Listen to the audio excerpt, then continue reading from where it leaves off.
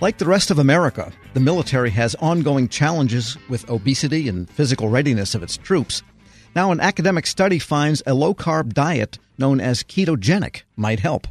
For what that is and why it might be useful, Jeff Volek, professor of kinesiology at Ohio State University. Professor Volek, good to have you on. Great to be here. Now, as I understand it, the ketotonic or keto type of diet is where you eat bacon and cheese and steak for breakfast? Or tell us more about what the diet is in the first place. I mean, there are a lot of misconceptions around the ketogenic diet, but it can be practiced in many different ways, but it's actually a very healthy and natural way to eat. In fact, if we look at the history of humans on this planet, the majority of time we did not have access to a lot of higher carbohydrate, starchy foods, and so we're very well suited, or hardwired, if you will, to eat a lot of fat and moderate amounts of protein with minimal sugars and carbohydrates, and it does include bacon and meats and eggs and cheese, but it also includes a lot of vegetables, specifically the non-starchy vegetables, and fat sources such as olive oil and canola oil, and animal sources of fat from dairy or from beef or pork or chicken. So it actually has a lot of variety, and it's quite palatable and enjoyable. And many people actually prefer eating this style of eating for a lot of reasons over other types of diets that many people would consider higher carbohydrate or even moderate carbohydrate. And before we get into the possible benefits for the military, how did this study come about and who participated? Just for some context, I've been studying ketogenic diets for over 2 decades, and a lot of that research is focused on weight loss and the obesity problem and other obesity-related health effects of the diet. And overall, that research is very positive. But more recently, we've been interested in targeting applications of the diet for the military. And it turns out they have a crushing obesity problem in the military. Depending on what statistic you look at, it's conservatively about 2/3 of soldiers are either overweight or obese, which is a real problem. And also the recruiting. So the eligible people out there for the military are actually not eligible because of obesity and fitness-related issues. So this is a real problem that the military has, and we thought, well, geez, this research is very positive that the military should be paying attention to this. So we actually conducted a study specifically in participants who had a military affiliation. Many of them were associated with the Army ROTC on campus at Ohio State, but we also had some other active duty people in the study as well. And so that was our subject population. And how did the study work? What did you do with these people under the study? Well, our main goal was, on one level, just to simply demonstrate that this group of individuals could accept and adapt to the ketogenic diet. And so it was a 12-week intervention where we coached them and actually provided them access to ketogenic-appropriate meals. And we clearly demonstrated that they would accept these diets. They, for the most part, enjoyed them and had no problems adapting to this type of diet. And we documented that in many different ways, including actually measuring ketones in their blood on a daily basis. So it was clear they were in ketosis and accepted the diet. And perhaps the most striking result was that without any instruction to restrict calories, so we did not limit how much food they would eat. We instructed them to eat to satiety. Every single participant lost weight, and it was not just a moderate amount of weight. In 12-week period, they lost on average 17 pounds without any specific instruction to restrict calories. And they lost body fat, especially from the midsection, and we actually did some advanced imaging technologies to look at their visceral fat, which is the type of fat stored in primarily your midsection around your organs that confers a very high risk if you carry excess fat in that particular depot. We're speaking with Jeff Volek, professor of kinesiology at Ohio State University. What happens next? Have you shown this to the military, and what do they say?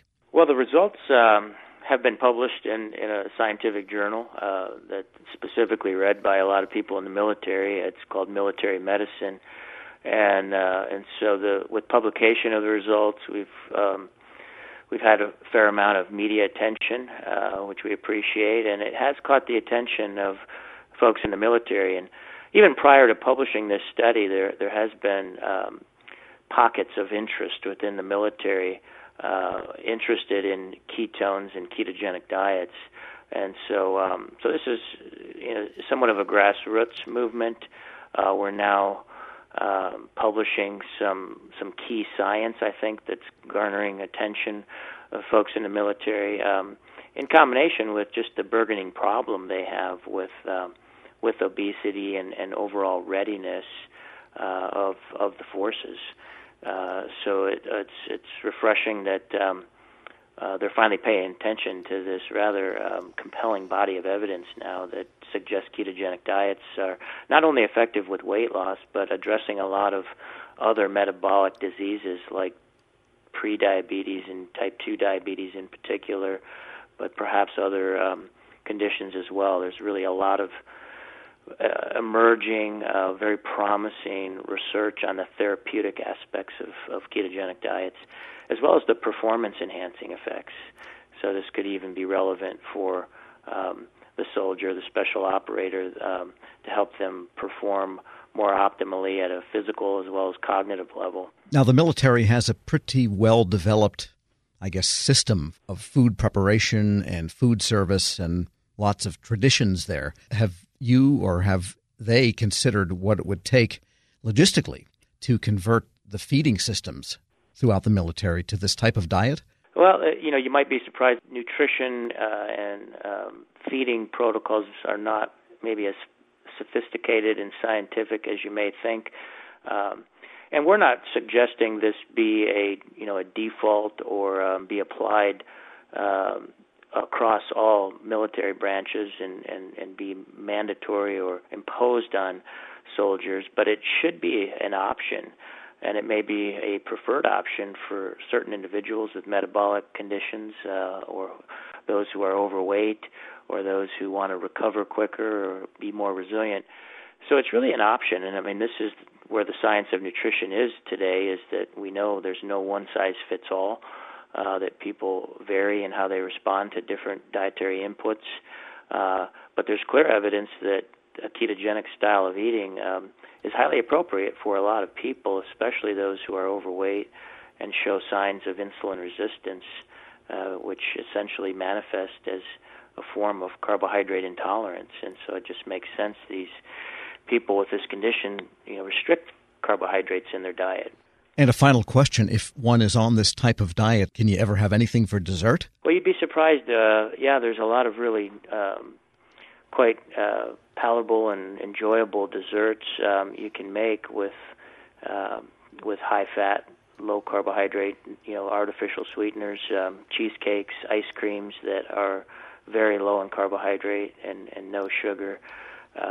But you'll find when you're in a keto-adapted state after you've been on a ketogenic diet for several weeks, a lot of the carb cravings go away, and you tend to seek out more savory foods, and this is why it tends to work well in folks who typically struggle restricting calories on a non-ketogenic diet. There are trade-offs, so certainly some foods are limited or eliminated entirely that contain a lot of carbohydrates, but it also frees up a lot of other foods that people may be typically avoiding because they're limiting fat in their diet. So like most things in life, it's trade-off. You can have butter and cream and cheese now. You just have to limit the starches and added sugars in the diet. Everything on the baked potato except the potato. Potatoes would be out, yes. Jeff Volek is professor of kinesiology at Ohio State University. Hey, thanks so much for joining me. My pleasure. I really appreciate the opportunity to talk to you. Find a link to the Keto Diet Study and to this interview at federalnewsnetwork.com/Federal Drive. Subscribe to the Federal Drive at Apple Podcasts or Podcast One. Some people were made to follow the instructions. We were made to make our own. to always measure twice and never cut corners. Unless, of course, we've got a compound miter saw. Northern Tool and Equipment is a problem solver's paradise. There's nothing we can't find, fix, or figure out together. We're made for this. Start solving your projects today at northerntool.com.